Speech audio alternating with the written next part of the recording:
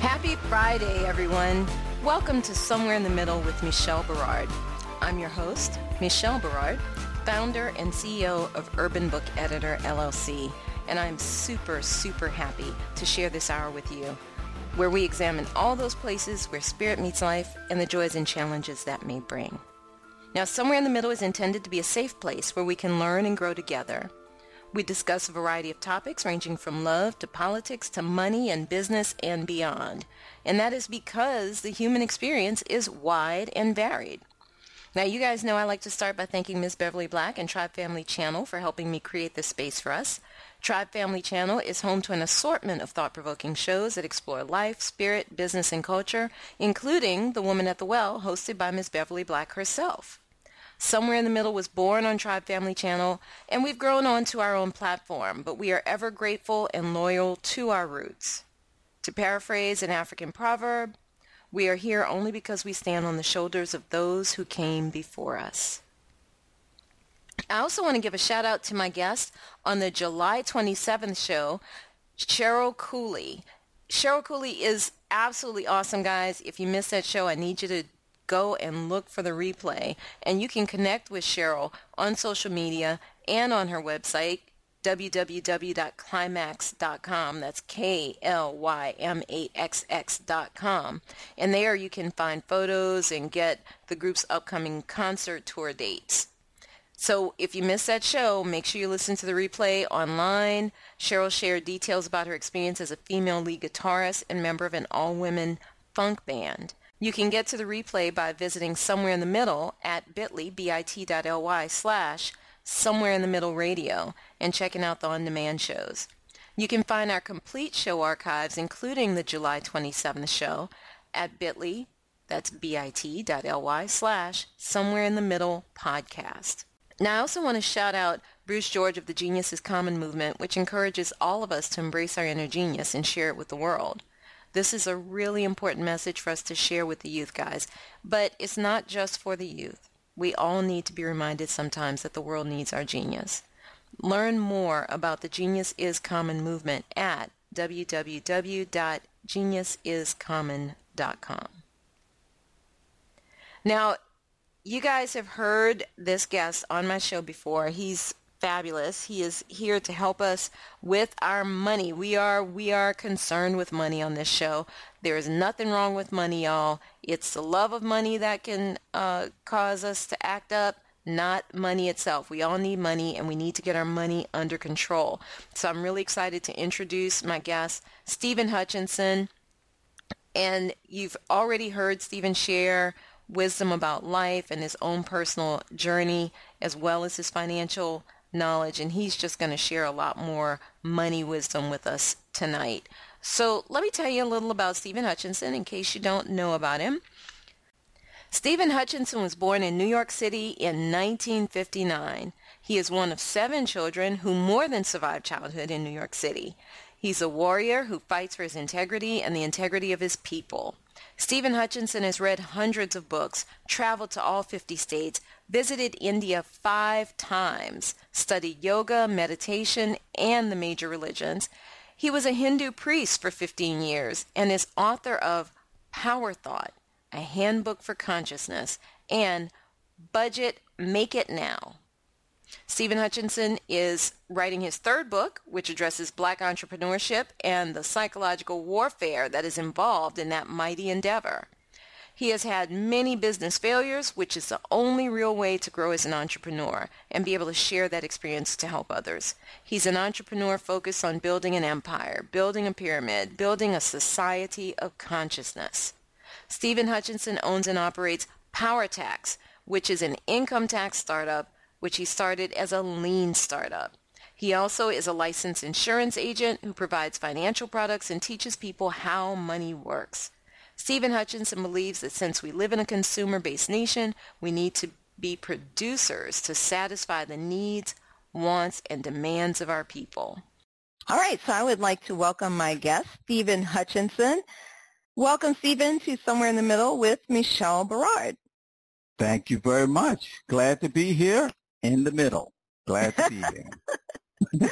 Well, you've been on my show before, and last time you were here, we talked specifically about tax planning as we're getting geared up for the new year, especially as it pertains to the new tax laws. And this time, what I'd like to spend a little time on is general financial literacy, because one of the things that I think is challenging in all communities across the United States is how we can acquire sufficient funds to cover the nut, so to speak, our day-to-day expenses, but also to go beyond that, growing our incomes, using other tools like investments and so forth to really expand and get to a point where eventually we can save for retirement and so forth, and then grow our legacy and have something to hand down to our children. And what kind of drove this home for me was a few years ago, there was this article, I think it was where I was on NPR's website. I think it was NPR's website. And they had a chart where they were talking about income in the United States. And I looked on that chart, and it looked like I was within striking distance of the top 10% of earners in the country. And I'm like, I don't earn that much money. What's going on? I was like, this is crazy. This is crazy. If the top 10% of earners in the country are, I think it was something like $105,000 a year. And I'm going, that's no money in the average city. In the average urban area, that's no money. You're like just you're living check to check on $100,000 a year in the average decent-sized city. And, that was Atlanta. Go out to a city like L.A., go out to New York. I would venture a guess to Chicago. I don't know what Chicago's numbers are like. But you get into these really expensive cities, L.A., San Francisco, San Diego, those kinds of places, New York City. Oh, my gosh, $100,000, you're probably living under a bridge. That's all I can figure. So that really drove home to me that something else is going on here as far as if that many people, you're talking about potentially 90% of the population of this country not even earning what I consider to be a reasonable wage to just live indoors. Forget about living well. Just live indoors and, have something to eat. What does that mean for us as a country? And then how can we help to turn this around? What kinds of things can we do? So I would love to hear you talk about those things. All right. Well, for me, here is the swooping answer. The death nail or the life nail is that the thing that is missing in that equation and how we got to that position, and not only got to that position, but it's being accepted. People are accepting this as acceptable. Basically, people are going along with it, has to do with a lack of financial literacy. Period. People think the problem is a lack of finance. I argue differently. It's not a lack of finance. It's a lack of financial literacy. And that's how we got in this position in general. The broadest answer is that most people are financially illiterate. And even if, yes, go ahead. What were you going to say? Well, I was going to ask you if you can just define financial literacy for us so that we're all on the same page with the terminology. We all know what you mean by that. Okay. Now, I've actually been consciously researching and redefining that terminology for myself. And the essence of financial literacy, I would say in a nutshell, the seed of financial literacy is knowing how to use money. Is to know how money works and how to use it. Okay? So it doesn't have anything to do with how much money, because I believe most of us are miseducated or indoctrinated to believe that the goal is simply to increase money, is to get more money, is to make more money. But my argument is, if I do not know what to do with money, how will having more money solve my problem? It will not, it would be like, as an analogy, if I don't know how to use exercise equipment, the solution to my problem is not getting more exercise equipment or getting better exercise equipment. I want the best, most expensive exercise equipment there is, but I don't know how to use it. Is that exercise equipment going to help me? Nope. No, because I don't know how to use it. So analogously, financial literacy means knowing how to use money, how to use that tool, how to define it, how to utilize it, how to acquire it, and once it's acquired, how to increase it, and once it's increased, how to keep it, and once it's kept, how to pass it on to the next generation or to your next loved ones. That, I think, is the map. Okay, so let's take those one by one. Let's define money. Okay, yes. That's a great one. That's a great one. So if we break it down, we can look at it literally, and I've done this. I've asked people, what is money? Okay? And actually, aside from the literal definition of money, like, oh, money is a currency, money is something that you exchange for goods, those kind of definitions, those like academic definitions of money. Once you get past that and you ask a person, what is money? You get deeper into their personal conception and their personal perception of what money is.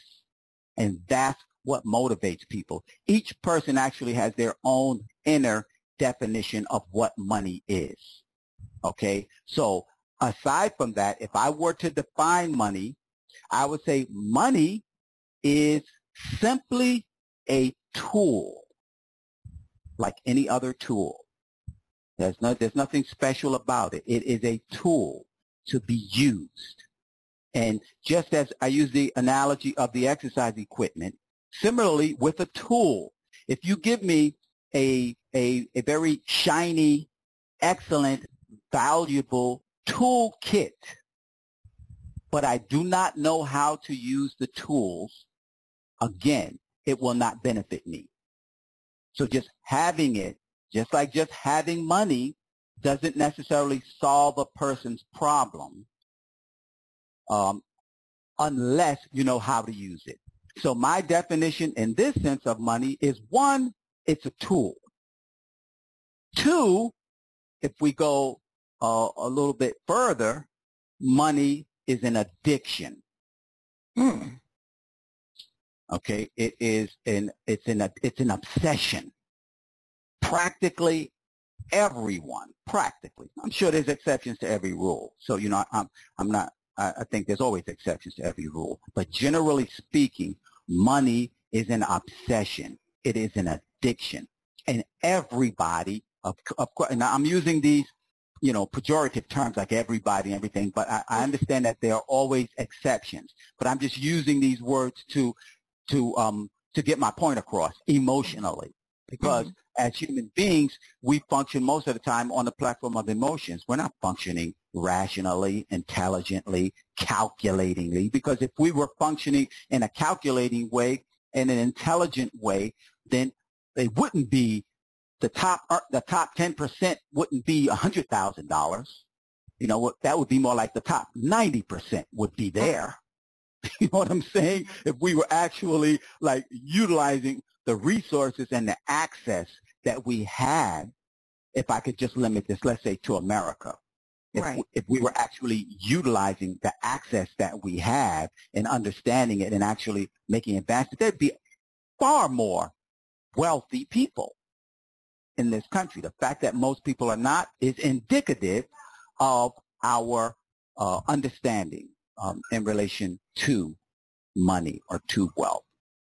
So the definition being, one, is it's a tool.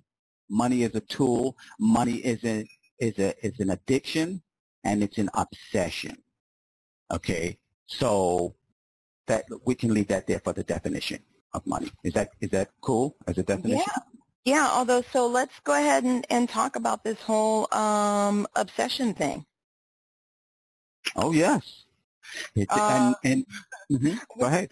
Well, I want to bring this up because, it's easy to say, obsession, that seems like a little extreme.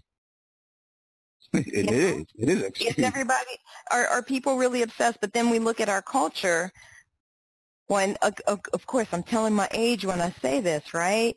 I remember when, we've always had these shows where people talked about, how fancy people live. But the one that did it for me was Lifestyles of the Rich and Famous. You remember that show? Yes.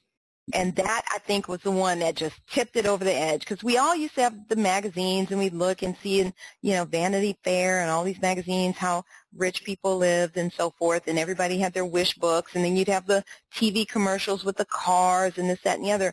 But it seemed like things ramped up to an absolutely insane level once that show hit. And I don't know how you feel about it, but I think that it really kind of shifted the perception of money and how we should all be living at that point in time. And is that, I don't know, like that kind of got people thinking about money constantly. Like, I want to be rich. I want to, you know what I mean? And really focusing on money. And it seems like our culture has gotten to that point where everything is about, just those dollar bills, right? Yes, absolutely. When you talk about the obsession, are you talking about it at the individual level? Are you talking about it at the cultural level? What do you mean when you say obsession? I mean obsession, just if you look at the word obsession, actually there's a personality disorder, which is based on compulsive obsessive behavior. Okay, compulsive meaning uncontrollable, obsessive meaning that it just overwhelms a person. A person is overwhelmed with this desire, okay, and it's out of their control. They're not even in control of themselves anymore. So money has that type of effect on people, or the perception of money has that effect on people. So people are doing all types of insane things to acquire money. Okay, so in their priorities are completely upside down. The number one priority being for most people is money. Most people have what they call their price. That is a concept actually they use in like the mob and in the politics, and the concept is everybody has their price. They have their price. So if everybody has their price, that is a manifestation of this obsession that we have with money, which is the wrong conception of money, because we are obsessed again with acquiring money, and the society that we live in reinforces that obsession through the music. It reinforces that obsession through the television shows, through the movies, through politics. For instance, do you think we could ever have a president who is not wealthy? Have we had any presidents from the working class of America? Maybe 200 years ago, 100 years ago or something. But even in our political arena, everything is motivated by money. And the more money you have, the more power you have, and the more respect you can demand from everybody. Because the qualification is just that you have money. It doesn't even matter how you acquired the money. You could have acquired the money through the most vile, cruel, evil means and ways, but because you have money, it's going to invoke respect. People are going to respect you, you see? And that's also the evidence and the proof that the people are obsessed with the money. Because why am I respecting, Mr. this and Mrs. that, and this person who's on television, that person? Simply because they have money. Now, if you took those very same people and they had no money, who would respect them? Who would listen to them? Okay. What that makes me think of is that I think a lot of people don't understand the origins of this country. They really bought into the notion that the nation was started because of political principles when it was really founded as an economic enterprise. Absolutely. Absolutely.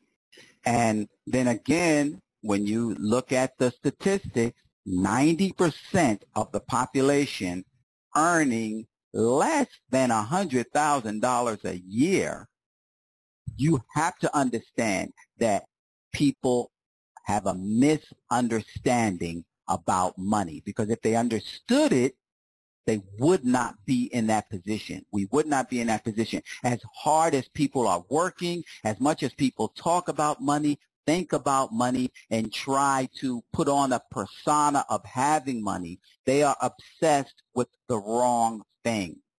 They are obsessed with money itself and the things that money can buy, as opposed to being absorbed in understanding financial literacy, which gives you the power and the understanding how to use and control money for your benefit.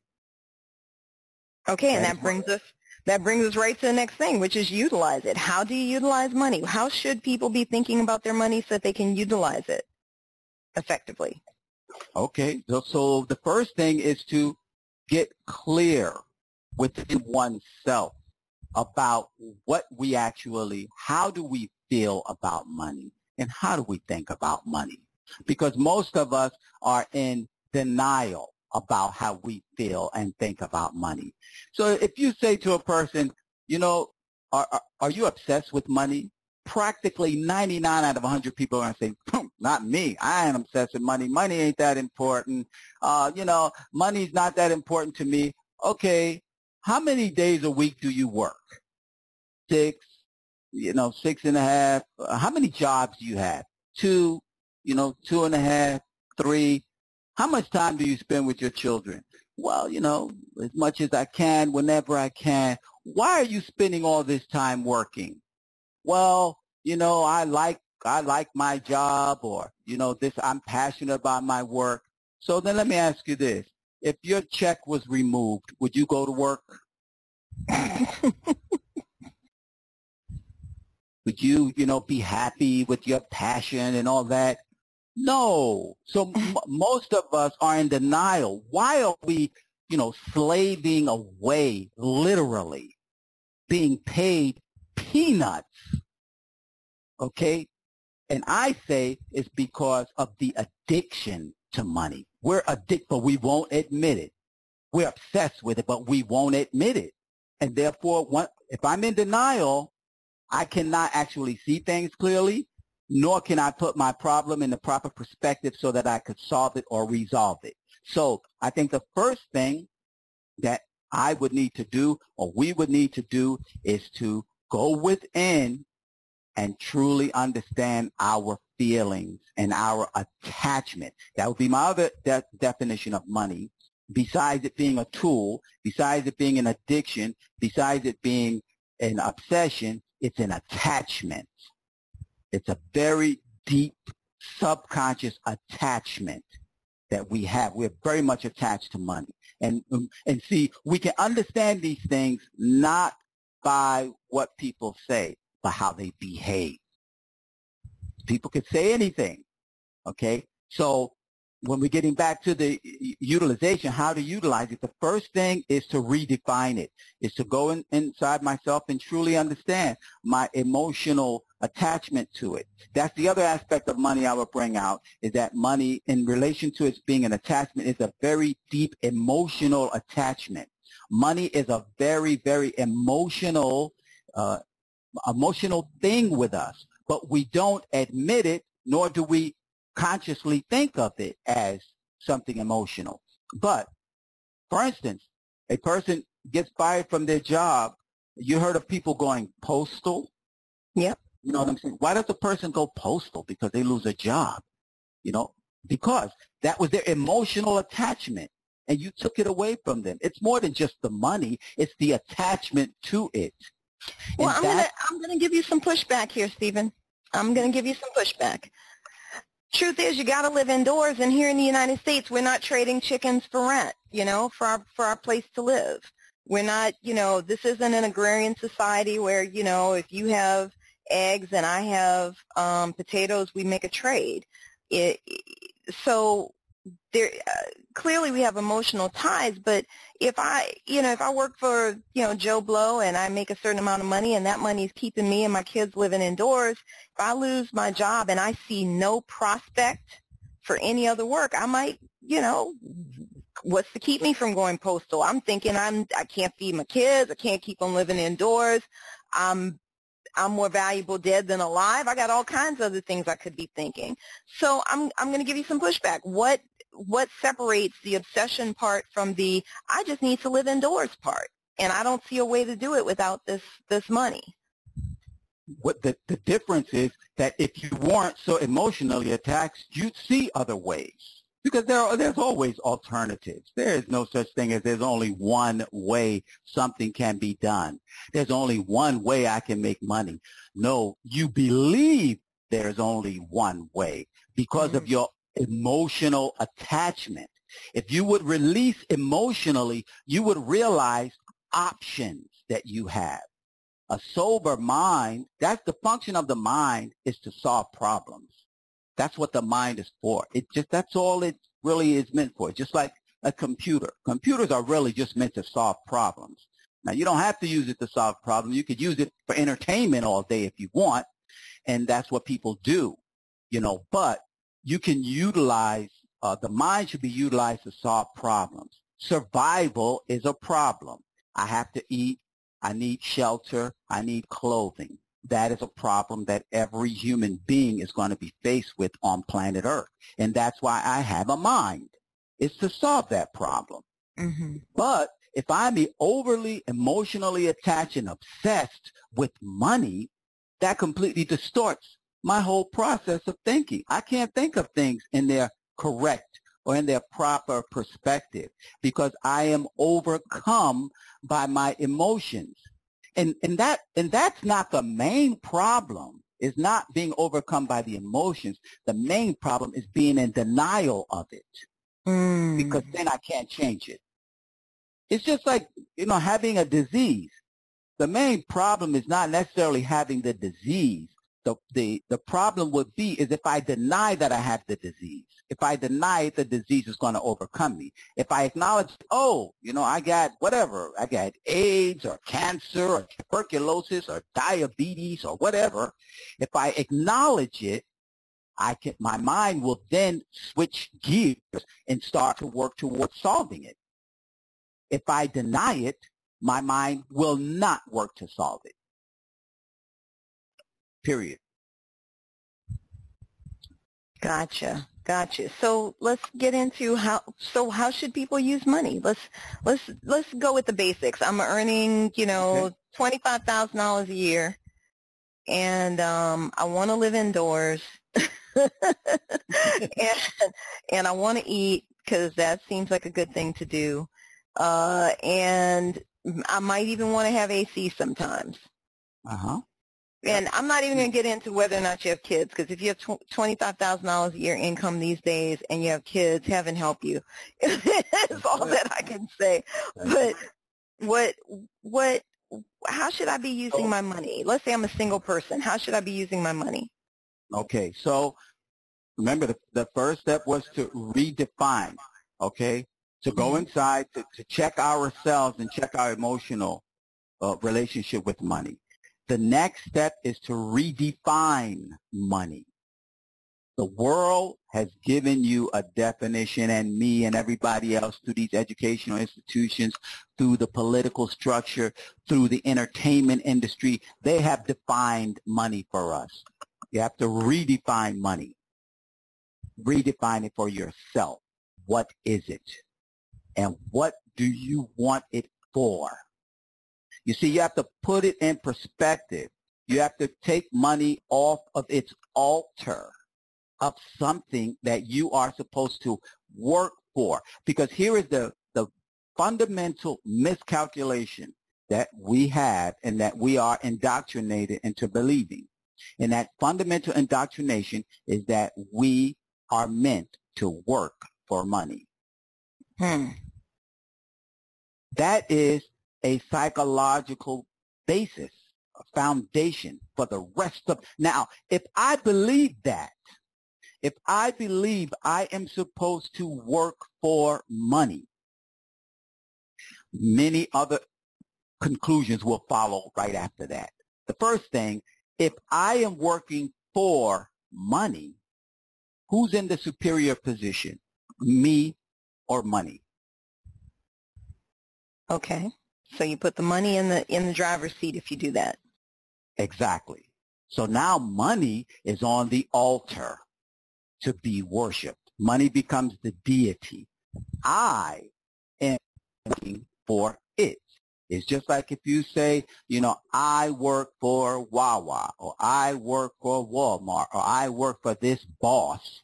We're always putting ourselves in a subservient position to that thing that we work for.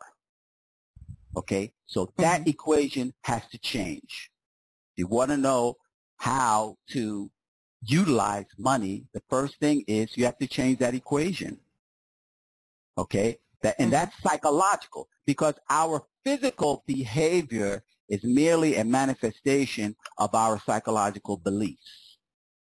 What we believe, our beliefs are like, limitations, or like chains, or like a cell, like a prison cell. I live in the prison cell of my beliefs. And I will only act according to what I believe. As a matter of fact, a person will never attempt to do something that they don't believe they can do.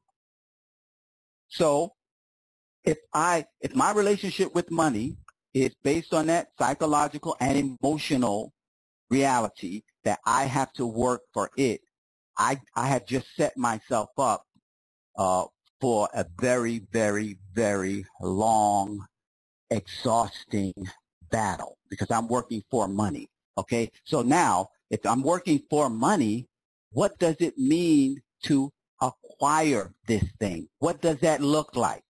If I'm working for something, once you get it, what does that look like? What is that I'm trying to get? When I say I'm working for money, what does that mean? Does that mean I'm working for the paycheck at the end of the week? I'm working for, the money I work for the month, or the money I work. What does that mean? You see, even though I may be deeply ingrained with that, it actually has very little value. So what it is I'm working for has to become clear. So in order to understand how to utilize money, I say the first thing we have to do is redefine our relationship with money and take money off the altar and understand that money is a tool to be used by me. Okay? And then what I would do is shift that understanding from working for money to putting money in its proper perspective and understanding money has to work for me, not me working for the money. The money should work for me. I'm the master, not the money. Otherwise, in that other relationship, I'm the slave and money is the master because I'm working for the money. Okay? Right. So, now, if I switch that equation around and see money as a tool that's meant to work for me, now I become the master. Once I become the master, then money takes on a completely different definition from what I have been indoctrinated to believe. So the first thing in how to utilize money has to do with first defining and clearly understanding my relationship with money, redefining my relationship with money, and putting money in its proper place, which is where it should work for me. And then from there, we can proceed with some practical applications of that. One of the practical applications would be that if I make $25,000 a year, and I know that, I have this data or data, whatever you want to call it, if I have that, then, and I have some financial literacy, I know I need to live below my means.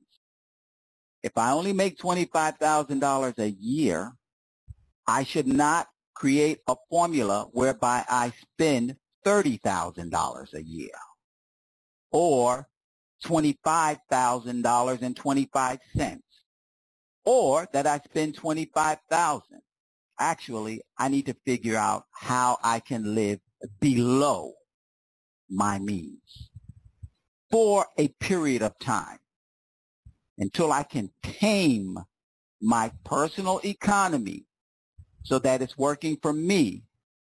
I have to create some kind of buffer between what I spend and what I make. It's just like in any basic business calculation. In your business, you want to spend less than you make because you want to make a profit in your business. So if a person is financially literate, they can then come to the platform of viewing their personal life like a business from an economic perspective.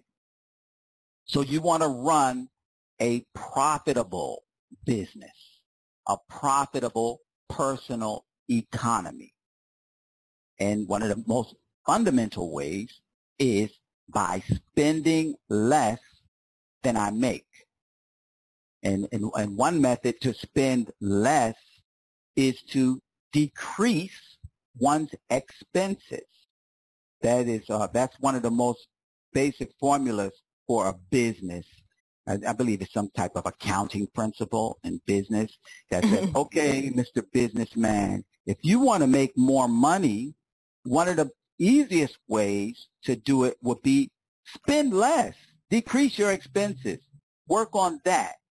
Of course, you can also, the other equation would be you increase your revenue. But many people, especially people who have jobs, don't really have many immediate options to increase the amount of money they make because the amount of money they make is not under their control because they work for somebody else anyway. So that control is under somebody else's control. And chances are they are not as enthusiastic about increasing your wages as you are. Okay, so they're like... Yeah, because they want to decrease expenses because they have the business. Exactly. And you are an expense to them. Right? Even though, but mind you, you are also a revenue source to them. Otherwise, they wouldn't be paying you. So the equation is, if somebody's willing to pay me $25,000 a year, the question I should have is how much is that person making off of me? I'm going to pause right here for a second, Stephen, because I want to have some announcements. But we're going to be right back with Stephen Hutchinson in just 1 minute. Hey folks, John Kane here with Exponential Cash Flow. If you've ever had a money challenge in your life, meaning lack of money, then I think my company can help. We teach average hard-working folks how to successfully invest in the financial markets. You don't need a lot of money, which a lot of people think opposite. And we teach folks from teenagers up to senior citizens, so anyone can learn. If you're interested in learning more, then all you got to do is go to exponentialcashflow.com and give us a little information about yourself, and in return we're going to send you a free ebook on how the professionals do it. Plus we're also going to give you a free personalized investment strategy session, and if you happen to own a business, we'll give you a free business growth strategy session as well. So go to exponentialcashflow.com.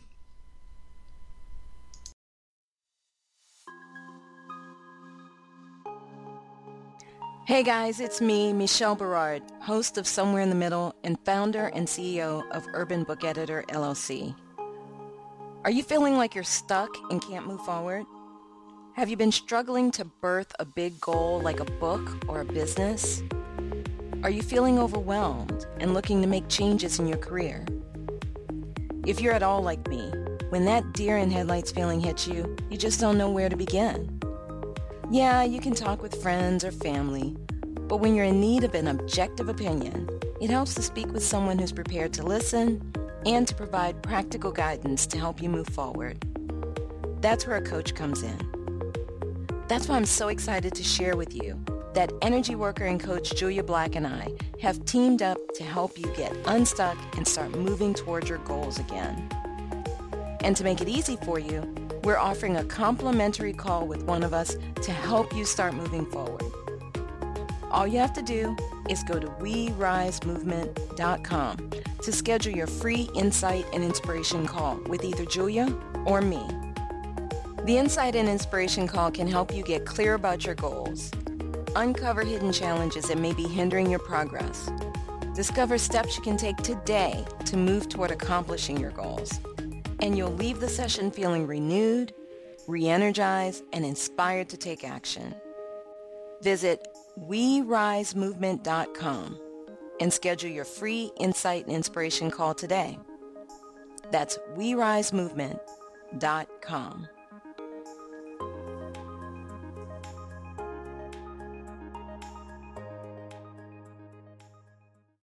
Okay, we are back with Stephen Hutchinson, and he was sharing with us the formula of decreasing expenses, increasing revenue, and that what I'm hearing from you, Stephen, is that we should each of us be thinking about ourselves almost like a little business, right? Like that's the way, and this is what I always said, you know, when I was married to my first husband, I said we were very good at the business side of marriage.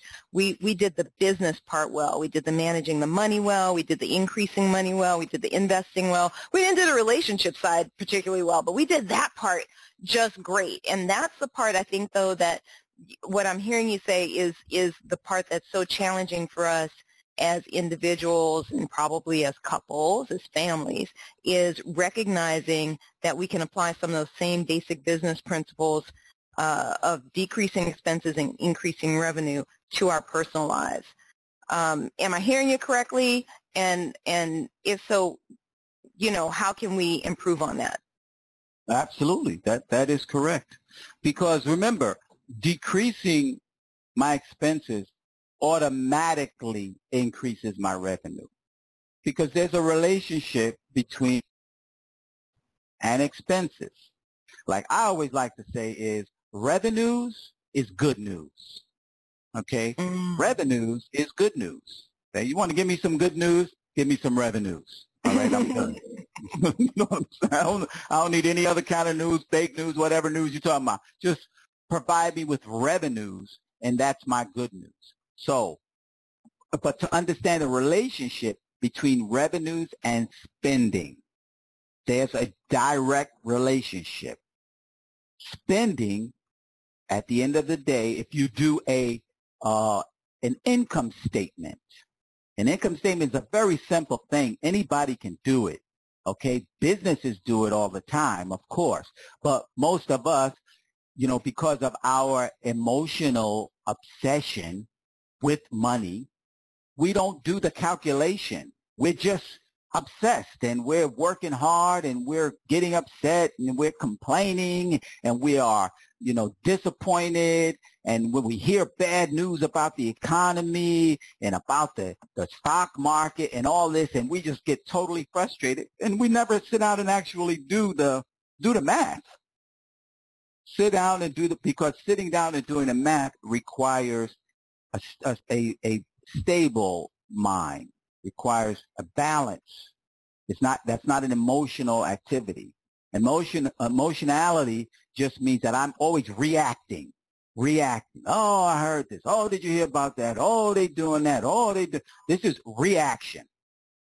Okay, so most people are reacting, and as a result, they don't make any progress. But if you get down to being proactive, you can either be reactive, active, or proactive. Just being reactive leads to actions that are responding to whatever I heard or whatever I felt. Mm-hmm. If I sit down in a sober way and begin to make the relationship, since I am, I want money so bad because I think, money's going to solve all my problems. All right, well, sit down and figure out a formula. Figure out a goal, a plan, and a strategy. That's how you accomplish anything. There's nothing. I mean, how does a person build a building, build a house, build a city, build a bridge, build an app? The same process. They create a goal, they create a plan, and a strategy to execute. It's the same thing with money. If I want money, I need to create a goal, because just wanting money is a completely unidentifiable obsession. What does that mean, you want money? Well, you got money. You got money in your pocket probably. You got a paycheck. What are you complaining about? So we have to clarify what it is that we want in relation to money. That's why I talked about the definition, us defining money, us defining our relationship with money, okay, and then defining what it is that we want from money. And then here's another question. I'm saying that I want money, but here's a question that I need to answer. Why do I want money? Because if I answer why I want money, I may find that my obsession actually should not be with money. Because really, if you think about it, what we want are the things that money brings. No one wants just money. You can't eat it. You can't, enjoy it or have an intimate relationship with it. Money is a physical, material thing. That's not really what people want. If they remove the surface, they want, as you were mentioning, they want the security that money will bring. I want a home. I want the ability to travel. I want to be cool in the summer. I want to be warm in the winter.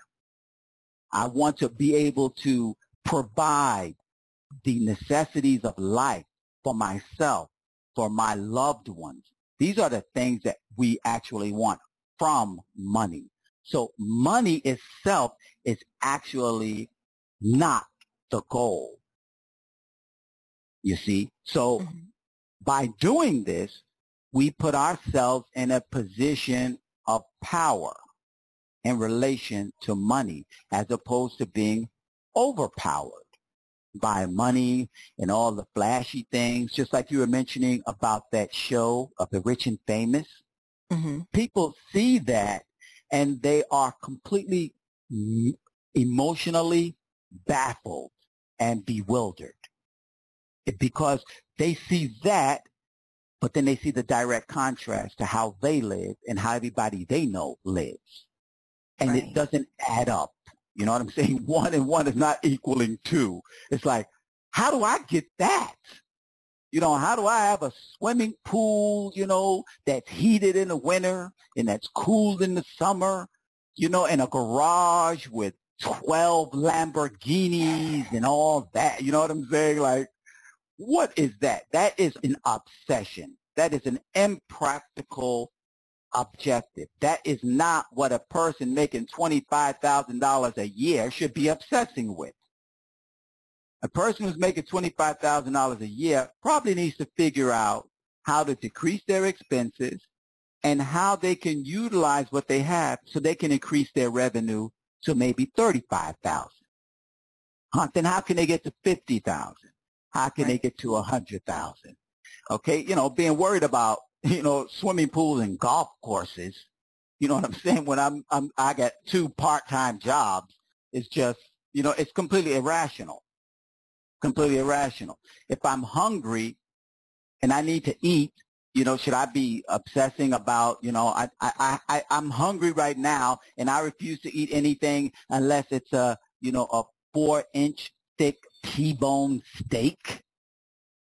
No, if you're hungry, you got $1, you'll go to McDonald's and get a cheeseburger to solve your hunger, right? Because that's a practical solution to your problem. Why would you be obsessing about a 4-inch thick T-bone steak, when you only have $2 in your pocket? So that's part of it. And then the other part of the relationship with money is when you redefine it and when you redefine your economy in your personal life and expenses as being your own personal business and your own personal economy, it puts you in a position of power in relation to the money. So one of the things that I always say is it's not how much money you make that matters. It's what you do with the money you make that matters. Because if the only thing that mattered was how much money you make, then Mike Tyson wouldn't have money problems. Okay? And an infinite number of celebrities and all these people had millions and millions of dollars who are now cash poor. They had money. They had millions. Did it solve their economic problem? No.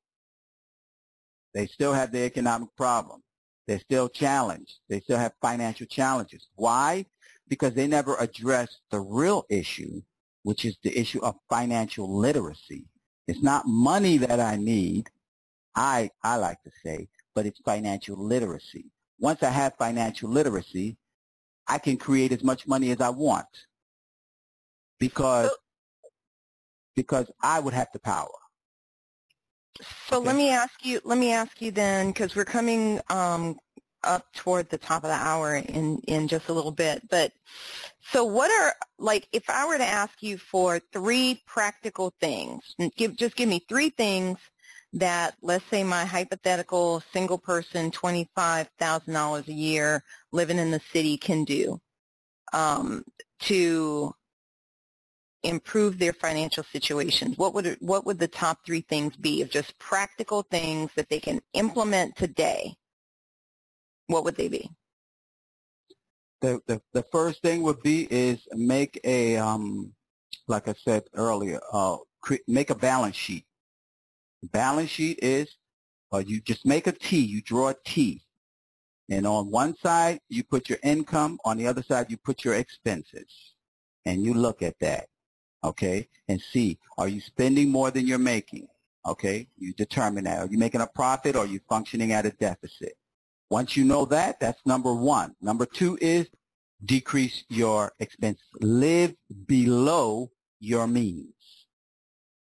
Live below, economically, financially, live below your means. Spend less, calculatedly, surgically. Spend less than you make. And the third thing would be create an emergency fund. An emergency fund, in the simple terms, would be like this. You take, when you do your income statement, you figure out how much money you need to survive for 1 month based on your present circumstance. So let's say in order for me to live for a month, I need $1,000. If I need $1,000 to live for a month, I should work towards saving a minimum of 3 months of my income and save that. I should have in savings 3 months of income as an emergency resource. And the purpose for that is, has many reasons, but twofold. One is that just in case I lose my job or my income is decreased or whatever, I don't have to panic because I have 3 months of expenses in storage so that I can regroup. I could, find another job. My cell phone bill, my cell phone's not going to be cut off because I have 3 months of cell phone bill put aside.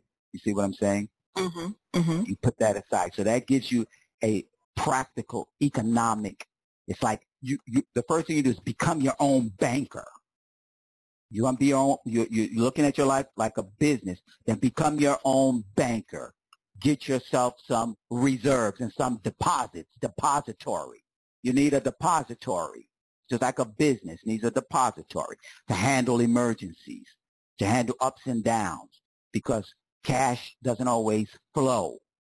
Sometimes the cash is not flowing, or it flows less, or it flows somewhere else. It didn't flow to me, but I have my, I got my reserves. But now the other, and I think even more important aspect of having that emergency fund, that depository, is that it gives you an emotional and psychological security. You feel more secure, more confident because you have some reserves.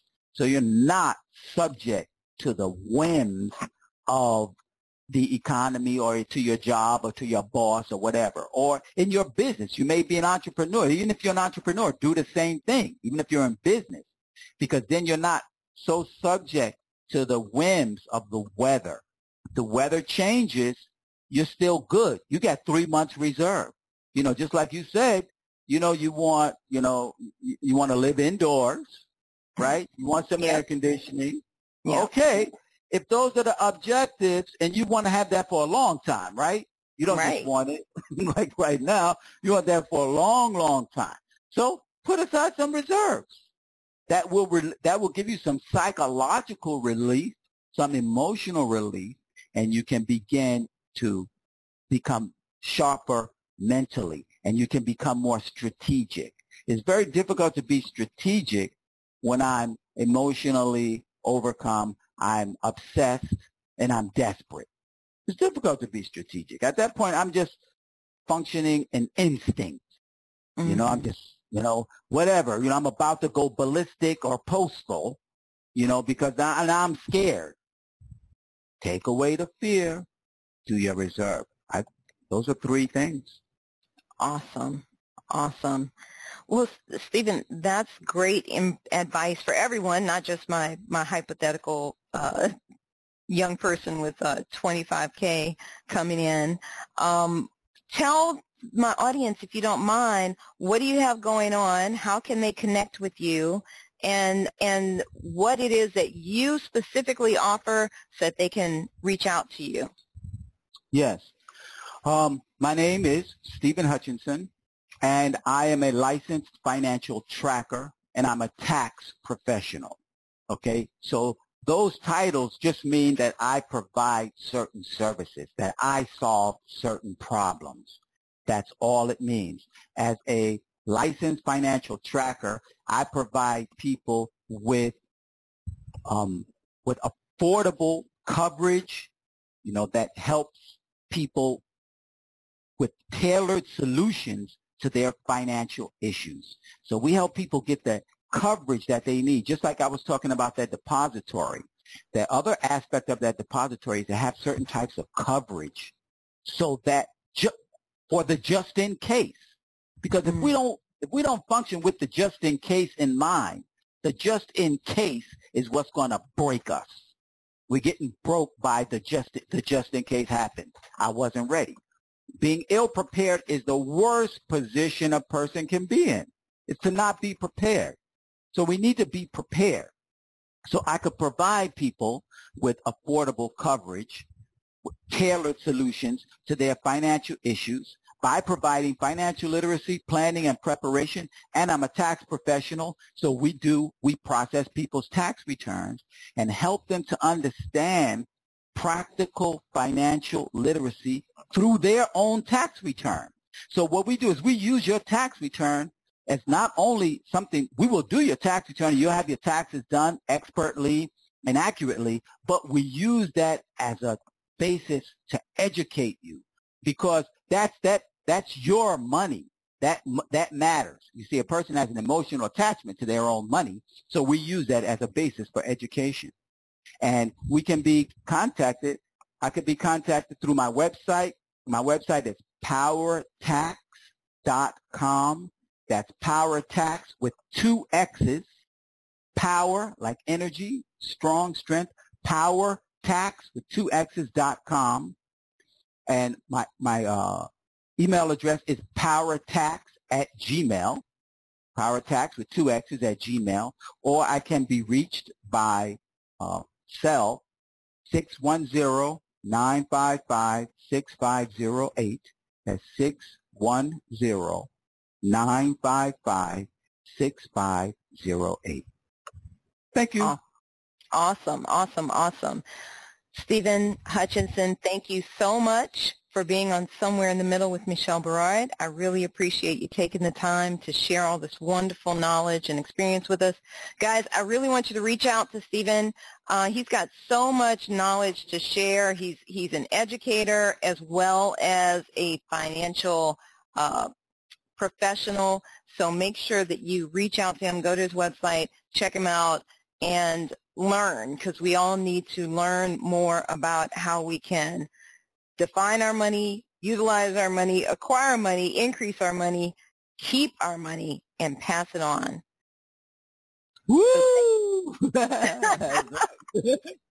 Thank you so much. I appreciate it. You're welcome. Thank you. Thank you very much. Well, that's our show this week, guys. You can reach out to me online at urbanbookeditor.com or on Facebook and Instagram as Urban Book Editor. Send me a note. I'd love to hear from you. And feel free to send over some topics you'd like us to cover on the show. Again, I'd like to give a big shout out to Beverly Black, Tribe Family Channel, and all the members of Tribe Family Channel. It is a pleasure and an honor to be associated with her and that great family of programs. Make sure you guys tune into the show on August 24th when my guest will be investment strategist John Kane. You can find us every other Friday at 5 p.m. Pacific, 6 p.m. Mountain, 7 p.m. Central, and 8 p.m. Eastern at bit.ly/somewhereinthemiddle-radio. You can also find us at bit.ly/somewhereinthemiddle-podcast. Let's continue the conversation. You guys be good, stay mindful, and remain prayerful. Peace and blessings, y'all.